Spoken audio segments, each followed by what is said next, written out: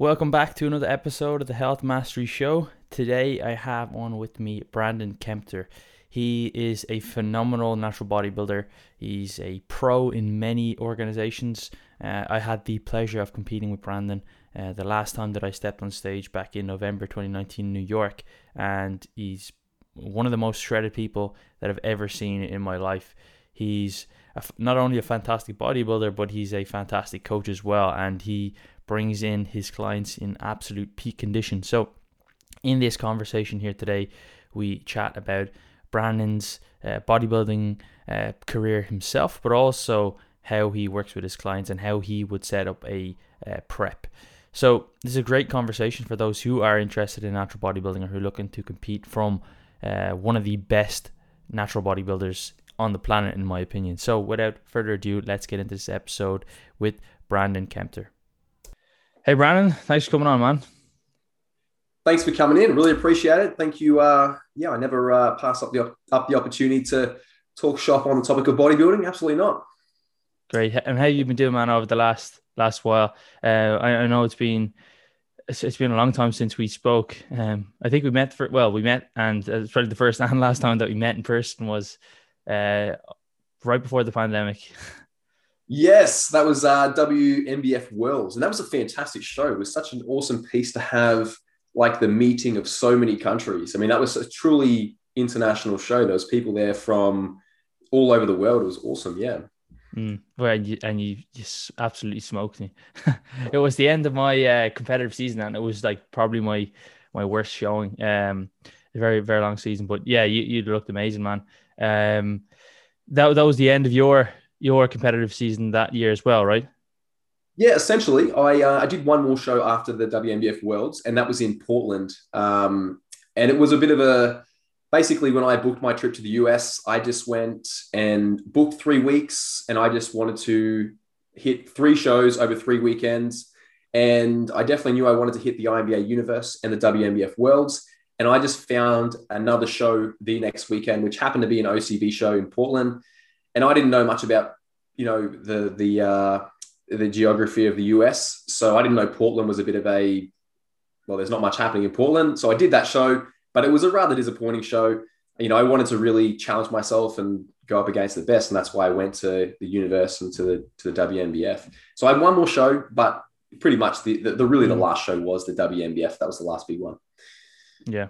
So for those who don't know you, do you want to intro a little bit about yourself? I know we just kind of jumped into your competitive season, but maybe some people don't know who you are. Yeah, absolutely. So my name is Brandon Kempter. I'm based in Australia, and I have a company called BK Conditioning, and I specialize in preparing drug-free bodybuilders for the stage. In particular, within physique sports, in particular bodybuilding and physique / figure is kind of my game. And you're a pro in some organizations, right? A pro bodybuilder. Yeah. Alongside that, yes, I am a INBA pro and a ICN pro. Nice. I remember when I was talking to a friend a couple of years ago, and I was talking about pro natural bodybuilding. He was like, "How much do they get paid?" Because you're like pro. It's pretty funny. So it's like you get a salary of like 100K a year. But basically, yeah. it's about months. That's about it. Yeah. It's the same for a lot of sports. I mean, yeah. So I guess the topic today we want to chat about is like, how do you set up a contest prep? I know that this is a topic that I've talked about before on the podcast. Can't remember the episode number, but it was a good while ago with Peter Fishin, I think it was. But everybody's different. So I guess to start with, the first question is, how many weeks out would you, like either with yourself or with the people that you work with, would you start a contest prep? I know a lot of people we see within the kind of open or untested bodybuilding, pretty short preps and pretty dramatic transformations within that time. But then in natural bodybuilding, it's typically quite longer, quite a bit longer. Yeah. Look, I definitely agree. There's quite a difference in the contest preparation duration and the result that we can create between obviously natural and enhanced. Look, the specific duration of a contest preparation obviously comes down to the starting position for the athlete, and the conditioning requirement for the athlete. Obviously, once we get into, men's physique, bodybuilding, the conditioning requirements for the category are potentially infinite. Obviously, if we're in lower categories like men's fitness and, females bikini, etc., then, they need to be somewhat lean, but not too lean. So it's hard to put an absolute on that, but if we were to put a generalized range on it, I would say somewhere around the 25-week mark would be sort of a general contest preparation duration for most individuals, occasionally a little bit longer. But from my perspective, once we get up to about 35 weeks, that really is the maximum duration to show, number one, that an individual should require to get contest ready. If they require beyond the 35-week realm, I would say that they probably didn't nail their pre-preparatory phase overly well, and perhaps they should, reconsider their season. So, yeah, I guess that's a good point, but then it's definitely easier for you and I. So for example, when I'm working with clients who are going to compete, I usually in my head kind of guess, okay, they're probably going to be this weight on stage. So it helps with the rate of loss and yeah, exactly. Essentially how fast we need to push, etc.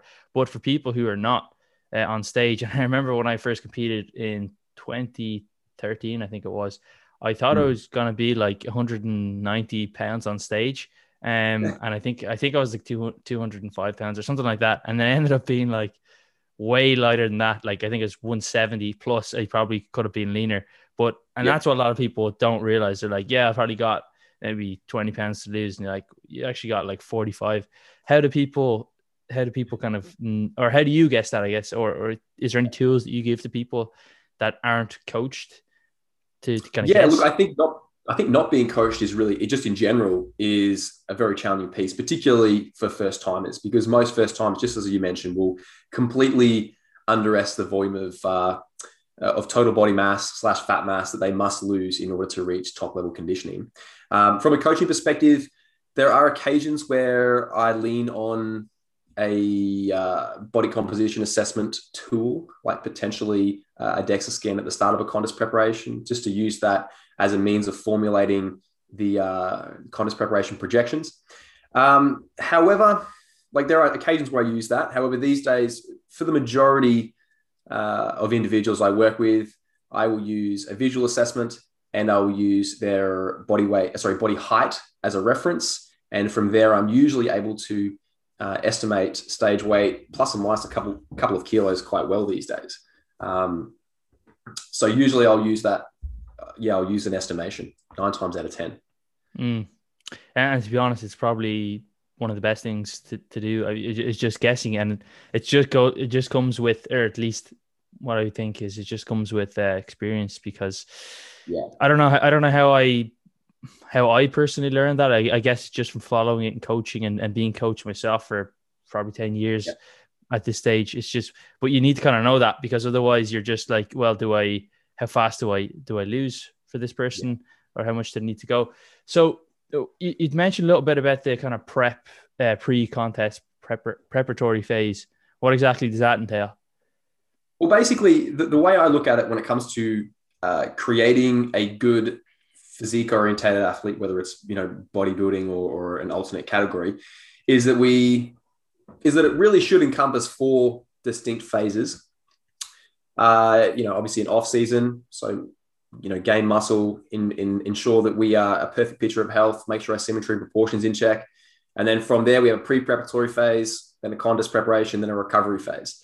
Now, the pre-preparatory phase, in my views, is simply a time where we do exactly that: pre-prepare the body for the contest preparation, and this is usually something that would occur several months before the commencement of the contest prep.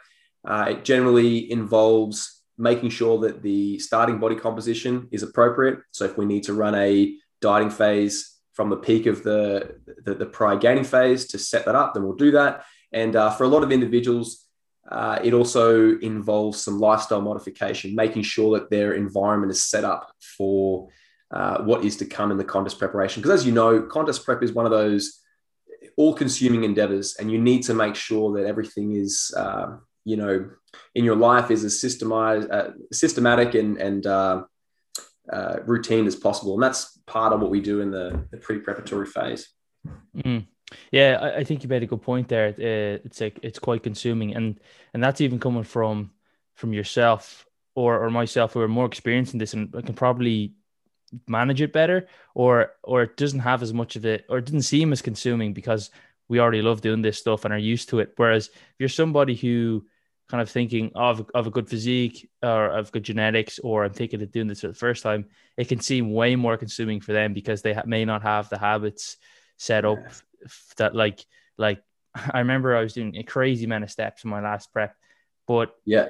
thinking back now, it's like more than double what I'm doing now, but it didn't seem so consuming. But actually, when I think about it, it was really time consuming. Like my whole life was just I was basically like cooking or resting or training or doing some cardio. So what kind of habits are you looking at?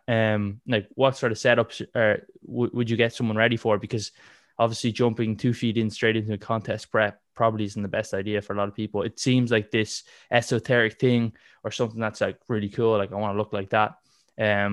But what are people may not be ready for? What do you get them set up in that phase? Well, as a start, I think it's really interesting what you mentioned before with regard to being more experienced and learning how to sort of sectionalize yourself in your day so that you can be a bodybuilder when you need to be, and you can be, student, family man, businessman, whatever, or woman for that matter, external to that. You do get better at that over time. I think the more contest preparations you do. But in general, we make sure that, we've got the space in our life to dedicate a sufficient amount of time to the craft. We make sure that we've got the time availability to get all of our training in and do so consistently. We make sure that our life is structured in a way that, we're able to tick the boxes when it comes to our nutrition, and make sure that we've got some solid routine in the off season surrounding our nutrition, so that when it comes to contest preparation, we're not taking a giant leap to be able to meet our nutrition with that level of consistency and adherence. Rather, we just need a tightening up of habits. And I think that the more advanced individuals become, the easier it is to transition to contest preparation. A new athlete, may have only just learned how to weigh foods and, integrate that side of things, into their life. Whereas an advanced individual, even if they have a period of intuitive eating in the off season, they know how to transition to, weighing foods to the gram as is necessary in the contest prep. And obviously what we do in the contest prep, it's not something that's maintainable in the long term, but it was never supposed to be. It's something we do to achieve the result for the stage, and then we exit that. But the pre-preparatory phase is about it's about setting up those systems so that, okay, contest prep's upon us, cool. We have the time to train. We've got the organization within our day to hit our meals, etc. Essentially. Yeah, really good points there, and also the point that it's not sustainable. I think, I don't know, like there's multiple reasons why people think it might be sustainable. It's you've got people who, well, obviously in social media or news, like it's always the extremes, the extreme best and the extreme worst. So we see like the worst, craziest gun shootings and all this sort of stuff on social media, and then we see like the best physiques and the most amazing feats of greatness, and then people think that's the normal, and we see these great physiques like of people, either they're in contest shape or they're not natural, and they've just got extremely amazing genetics, are able to stay leaner, and then people think that's the norm. And then because I a lot of time I get people reaching out to me, they want to do a contest prep to get in shape but not actually compete. So I don't know if you coach anybody or work with anybody that doesn't actually compete, but how do you change, if you do you follow any different kind of approach with those sort of people? To be totally honest, at this time, and realistically, of the last 2 years, I haven't worked with anyone that's not contest related in some way. Obviously, I have a good portion of my coaching cohort of which are in the off season, but obviously, we're still, preparing and improving on their physique for the next stage showing. But just to revert back to your prior mentioned topic with regard to individuals that reach out and they tell you they want to do a contest preparation but not get on stage. I definitely have had individuals, put that in their application, and I always find it an interesting piece because, as you can relate, so much focus and dedication goes into creating that top level physique. And personally, I don't know about you, but personally, there is absolutely no way on this, on God's given earth that I could ever rationalize the sheer sacrifice and effort investment required to get into stage conditioning if there wasn't a stage there. You know, there's no way that I'm going to put myself through that for a photo shoot. Like I love the photo shoots I did when I was in comp shape, but I wouldn't do it just for that. And generally speaking, when someone reaches out to me and says like, I want to do a contest prep and I'll just see, and not get on stage, or if I feel like it, I'll get on stage, I usually decline because, well, there is just no way that you could that anyone I think could rationalize the effort investment required unless they, are 100% all in for the stage. So it was an interesting piece. Yeah, no, I agree. I've never done it myself. Like I've never said I'll do a contest prep but not compete, because if it was a compete. But yeah, it's even if you do start to do that, I think it's probably really difficult to actually give your best or to even get your best outcome. Like even now, like the shows that were in Ireland were cancelled, gyms are closed. Like it's so much more difficult to kind of motivate yourself when you don't even know there's going to be a show coming or anything like that. So yeah, I agree. And I do think, yeah, I've heard people say something like that. They'll do a contest prep for a photo shoot or something, but they're like habits or their actions don't align with what's actually needed to be in a contest prep. And it's understandable because you just said that it's not something that is really feasible or something that you can do. So yeah, it's a very interesting point. You can't give yourself an out. You have to go all in. And I think that goes for pretty much any really big goal you have. Is you have to go all in. You can't have doubt in your mind. Otherwise, if that's an option, then when things get challenging, you will opt for that option over persevering and pushing through, discomfort. And, within contest prep, it's like we're saying, it's not a sustainable piece, but that is okay. I mean, if you had a goal, let's say a financial goal, and you had to work a 50-hour work week, you would do that. You would be able to do that for 10 weeks or whatever to achieve said goal, but you couldn't do it forever. Same goes with contest preparation. You can't do it forever, but that's okay. It's not supposed to be forever. It's only for the specific duration of the contest preparation. We're going to custom build this physique for the few minutes you're on stage. Maybe we're going to do it over a few weekends. And then as soon as possible, we're going to retreat back to a healthy body composition and get back to the business of building and, pushing into our off season. Yeah, I think it's because if you had like a Venn diagram, people think, and I'm not really sure why, but there is some crossover, but like health and being in shape, and then bodybuilding, contest prep, and they're like mutually inclusive. There's some overlap. Of course, you get fitter or you get leaner, you do get healthier, and you look better, but they're not the sort of things you do to get in shape and stay, beach lean or stay lean forever. But that's the way a lot of people approach it.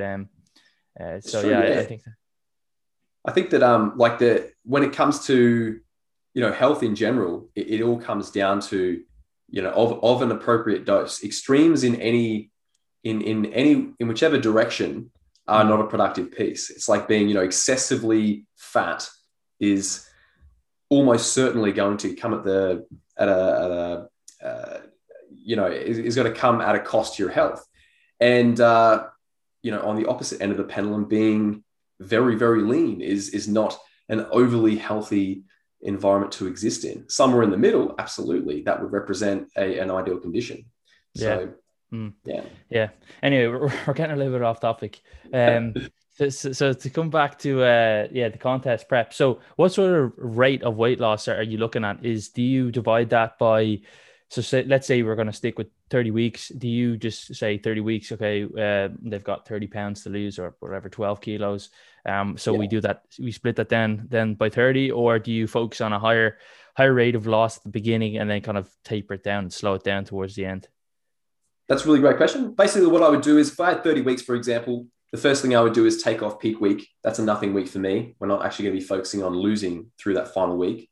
I would then proceed to take an additional 4 to 5 weeks off. And that is basically the time I have up my sleeve for life, slow weeks, etc. And then with that remaining duration, I would put in place a rate of loss that declines the deeper we go into contest preparation. And the logical rationale for that is because we can only liberate so much energy per unit of fat per unit of time.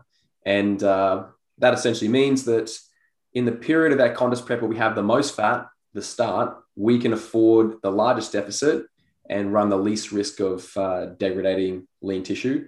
And conversely, at the end of our contest preparation, particularly when we're going from lean to exceptionally lean, our capacity to supply that deficit with energy exclusively from free fatty acids is somewhat compromised. So we need a slower rate of loss towards the end. So what I'll usually do is reverse engineer a contest preparation. I have their starting place in terms of total body mass, their estimated stage weight. I will then work and reverse from there. I know I want my athletes, a couple of kilos, 2-3 kilos off stage weight at 10 weeks out. And it's and from there, I'll continue to reverse engineer it. So that at the start, we're probably person dependent, working at a 1, maybe even a 1.5% per week, rate of loss. And obviously that declines throughout the contest preparation. And we obviously need to make sure our timeline, factors this in. You made a really good point about the kind of factoring in time for life or whatever. Even across 30 weeks, it's like that's more than half a year. Things happen, things come up. And some weeks they just doesn't drop. It's a really good point. So what about then the deficit? Do you create that through diet or diet and cardio or diet and some form of activity? Yeah, well, look, it'd be a combination of both, but it is person dependent, and it's largely dependent on the individual's environmental factors. So, for example, if you're a sedentary individual like me, I work on my computer, I sit down for realistically a minimum 8 hours a day, more than likely longer. I'm probably going to be a good candidate for adding formal forms of cardio because my non-exercise activity thermogenesis has me averaging around 3,000 steps per day, which is quite dismal compared to sort of, what is considered a sort of healthy-ish realm. So aside from what I'm doing within my training, my activity, my PAL, my physical activity level is quite low. So an individual in my scenario, probably a good candidate for adding cardio when it's necessary.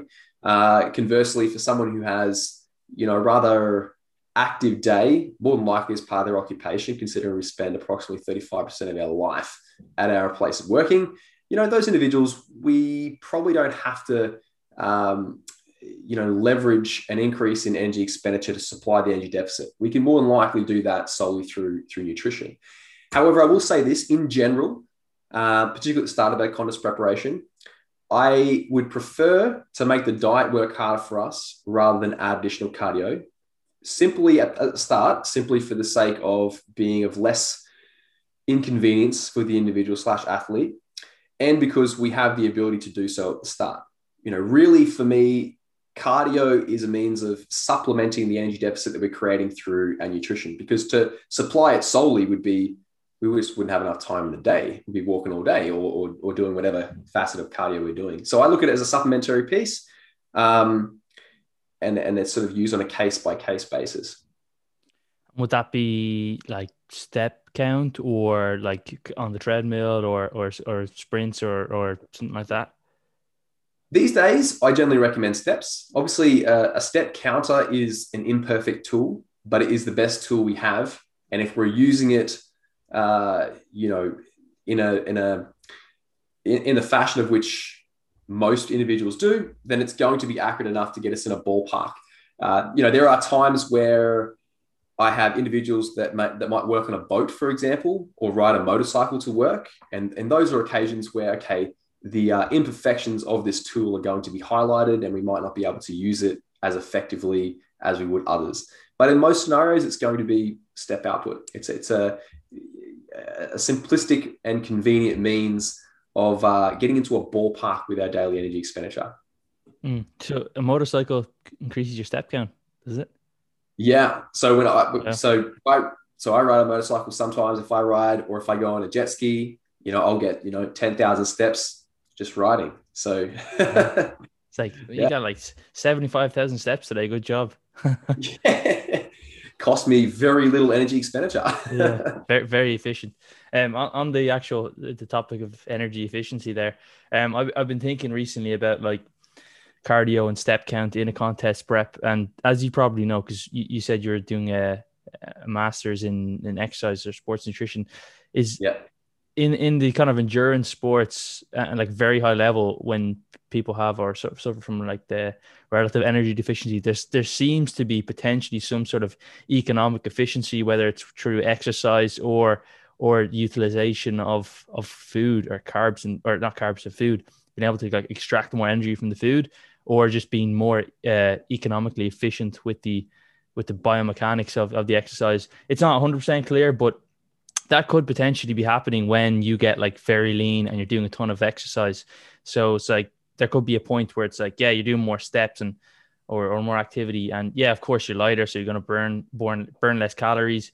And then there's also that increased fatigue is going to mean decreased kind of neat outside the steps, so you're just moving around a lot less, as you probably felt. But then actually in the steps or the activity itself, maybe you're burning less than you otherwise would if you did less steps as well. It's just something I've been thinking about and thinking I'll about tell you like in the what, future. just to dig into to that, pull that apart a bit further, I would 100% agree that obviously there is a variety of adaptation that occurs in the body pertaining to energy conservation in the dieting condition. Um, and in reference to, simplistic movement patterns like walking, we more than likely do become more efficient in general due to internal components, less proton leakage, yada, yada, yada. But I could definitely say that I have experienced an alteration to my walking gait in within periods of low energy availability. So specifically contest preparation, whereby in my walking gait, I lift my feet less, so with less height in the swing phase, which makes me essentially appear more clumsy because I have this tendency to trip over things. And I think most individuals can relate to that. They're walking around in contest prep, and obviously the cost of locomotion is less as a product of moving less total body mass. That's one thing, but also, you're walking with a pretty weird walking gait. And like you said, also the compensatory behaviors in other areas of your day.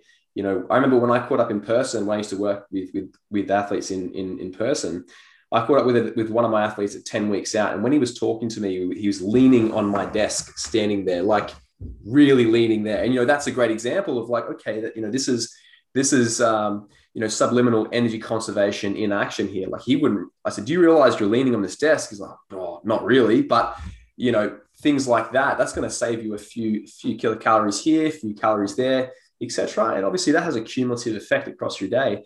And I could also relate to, my daily chores as part of my house, running the household will be like mow the lawn every couple of weeks, etc. In contest prep, I'm going to look at that lawn and be like, nah, that can wait for another, 3 weeks. So those are all like compensatory behaviors that come into play as a product of energy conservation. Yeah. Yeah, well, I think I do that in the off season as well. See, my girlfriend's not too happy about that. So, but for me, I don't know if it's about energy conservation, more so just being lazy. But yeah, so it's interesting because like in other kind of sports, if you will, we're trying to kind of avoid these adaptations as much as we can. But in bodybuilding, you kind of have to. It's just as part and parcel of getting super lean. It's like with the guys leaning on the desk, you weren't probably saying, "Oh shit, we got to increase your carbs so you have more energy." It's just like, no, it's just part of the suck, like almost to get into contest shape. I think that is it's an interesting sport, and realistically, there's no other sport like it where an individual must present at such a low body composition. And we are definitely not a performance-based athlete. And when it comes to nutrition and exercise science, the majority of it is based around optimizing performance. For us, optimizing performance is important from the perspective of leveraging adaptation in the off season and maintaining it in contest preparation. But we're not a performance-based athlete in that we're not getting judged on a feat of performance. And when it comes to the adaptation we accumulate as part of the dieting condition, I think the goal is always to try and attenuate it as much as possible. But it's really important to note that you are dealing with a very complex series of biological systems. And the human body is wonderfully intelligent. So you're always going to pay your dues to the dieting condition, no matter how intelligent you think you are with managing your variables. Like, there will come a time where you're going to have to embrace the suck. You can't circumvent that. Yeah. One thing I was going to ask you was, when dieting down, like, people tend to get flat, and when we say flat or full, like, we're often talking about how they look in terms of, I suppose, their muscle size. It's glycogen storage. Do you use that as a kind of proxy to make decisions? Obviously, there's going to be points where you're going to be flat because you're not. Ideally, yeah, of course, we'd love to just use our body fat as energy stores and keep our muscle glycogen as full as possible. So training is great and we look great. But how do you use that, or do you use that at all for a tool? I know some coaches will say, oh, you're flat, so we need to kind of increase food. Probably see a little bit more in the kind of enhanced side because they're full a lot because of the androgens and stuff. But do you use that a lot? Yes. I mean, the way I look at it is like this. I think a good coach, so I think coaching is good coaching is the amalgamation of science and art. So the science is a simple part. It's just knowing what variables to change and what influence it should have on the body. The art is being able to read objective and subjective, markers of progression and or regression, and to be able to make good judgments based on what you're seeing, and to know which combination of and to what magnitudes of variables you're going to change. And this is the hard thing about bodybuilding. When you're looking at like mentorships in bodybuilding, is that, or putting in place guidelines, you can't put anything in an absolute. And that goes for most things, but definitely in the interesting sport that is bodybuilding. So in regard to like fullness and flatness, like the first thing I'll say is that when people say I'm full or flat, or tight or soft, there's obviously no fixed definition. And this is where things get a bit ambiguous. But in general, I would say have the same definition. If we're full, we're talking about muscle glycogen saturation, and vice versa. If we're flat, we have low muscle glycogen saturation. And just like you said, you got to get flat to get lean. You got to, fill out. And as I say, you get flat to get lean, fill out to look lean. That's the saying I often have. And obviously, for every pro, there's always a con for basically everything in life, and the human body is no exception. We know we have to deplete muscle liver glycogen stores in order to persuade your biology to basically persuade your body to liberate free fatty acids from adipose tissue. There's no way around that. But we also know that when muscle glycogen saturation is low, it poses a threat to performance through decreases in central drive and, of course, fueling. We also know that when muscle glycogen saturation is low and muscle volume is low, it's theorized that by default, there is a higher proclivity for muscle protein degradation. Conversely, when muscle glycogen saturation is high, it's the opposite. Performance is great, etc. But the trade-off is we're either not going to lose fat if we're in a eucaloric environment, or we're going to put on fat if we're in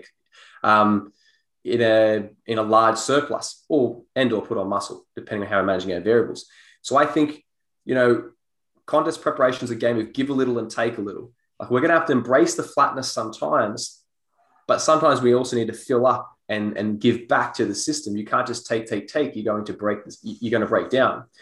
And like I said, having good judgment is an important piece. And I will take into consideration all variables. So how's the individual's performance? What's their body weight measures doing? Do we have an alternate means of assessing? Do we have a means of assessing composition or estimating body composition? We use that. How are they just feeling in general in terms of perceived energy? How are they looking? Full, flat, tight, soft? Are they starting to string out as a product of being too flat? And then obviously adjust our variables based on that. So I'll take it all into consideration. And like I said, I think that's the art of coaching. It's quite fun like that. Yeah, I would love to see some sort of research on like levels of flatness and kind of body fat kind of oxidation or rates versus muscle or protein oxidation rates. That would be great. So we know the perfect amount. It's probably never going to happen, but it'd be amazing. We just need a whole lot of funding, some willing participants who want to get multiple muscle biopsies, and a researcher is willing to dedicate their time for really a really small subgroup of individuals like us who want to get really shredded and Yeah. maintain high amounts of muscle. I was actually listening to something about the initial original kind of liver glycogen measurements. We're taking like multiple liver biopsies from Oh from God. athletes. I don't know how you would even get a liver biopsy. Is it something go up your ass or something? And I don't know, but it doesn't sound too pleasurable. Seeing what like a muscle biopsy looks like. Um, so yeah, it sounds kind of like you use the same variables that you would kind of think about refeeds or diet breaks. Do you add those in at all? Yeah. Look, I do. I definitely add refeeds, diet breaks occasionally. It's sort of like as necessary piece.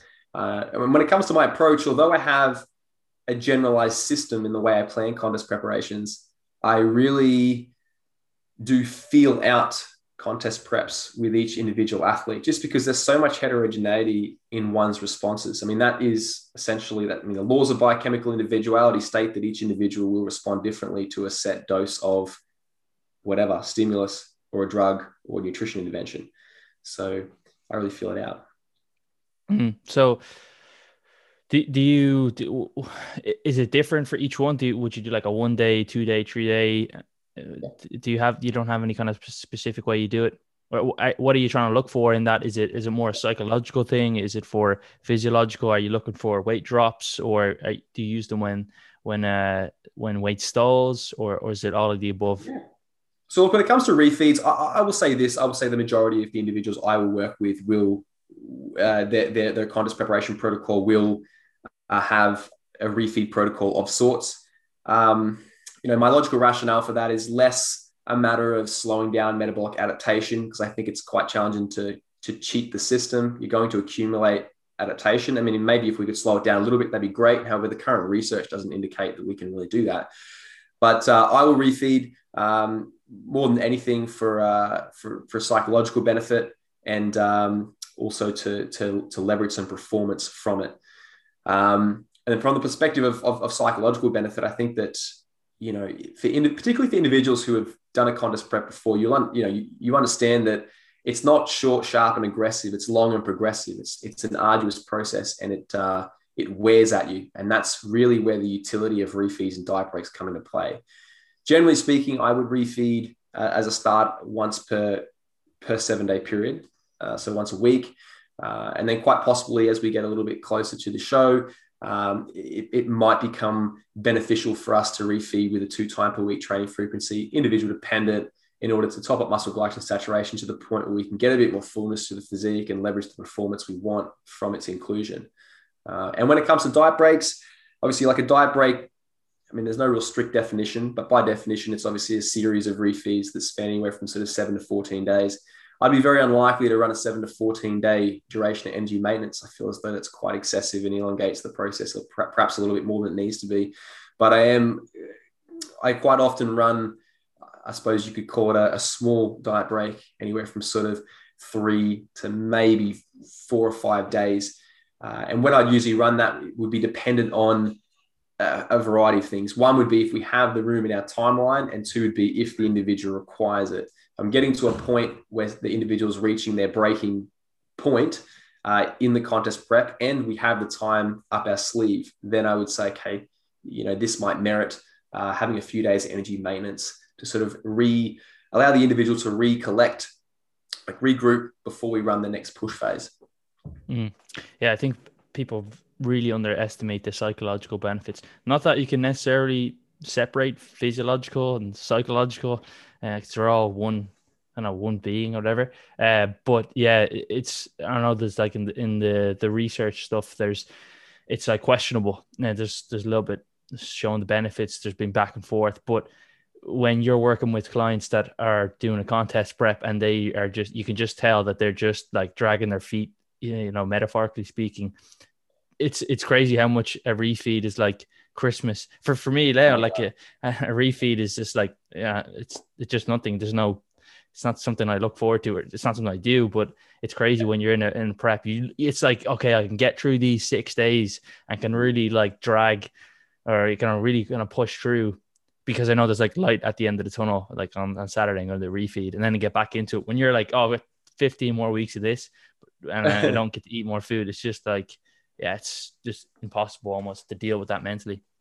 Definitely. And I think that, I mean, people got to realize that, I mean, when you're sitting, nice and soft and cuddly and on a high energy intake in your off season, it's very easy to sit down and say like, it can't be that hard. But obviously if in the dieting condition, like you said, it's a different story. I mean, food and shelter are pretty high on Maslow's hierarchy of needs, and you really experience, that internal need for energy sufficiency when you're in the dieting condition. It's profound. It really is. Have you ever done any ever like eaten any crazy things, like, or done any weird habits like when you're very lean? I think we all develop some interesting habits in contest preparation as a product of just having such heightened food reward sensitivity. Some weird food combinations. People finish their contest prep, think they're going to be like this amazing chef. It lasts about 3 weeks and then they're fat and happy and all is good again. Yeah. But, I remember, I was dipping like sweet potato in yogurt, and I was, talking to my friends like, this is the most amazing thing. You guys should all try it. I'm going to be doing this in the off season. Yeah, right. It's a really weird thing to do.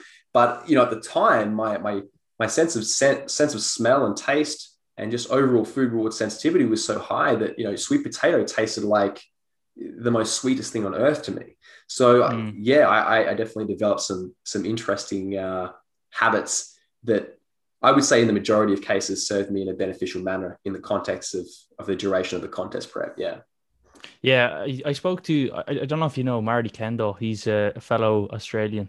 He has a company called Optimizing Nutrition, but yeah, I spoke to him when I was doing my contest prep first, and I was talking about like, taste sensitivity, like will the pleasure that I get from eating like these high calorie dense sweetened foods change as I get like fatter, essentially. And it did, like, I don't know if it's just exposure or body fatness. I think it's probably a combination of the both.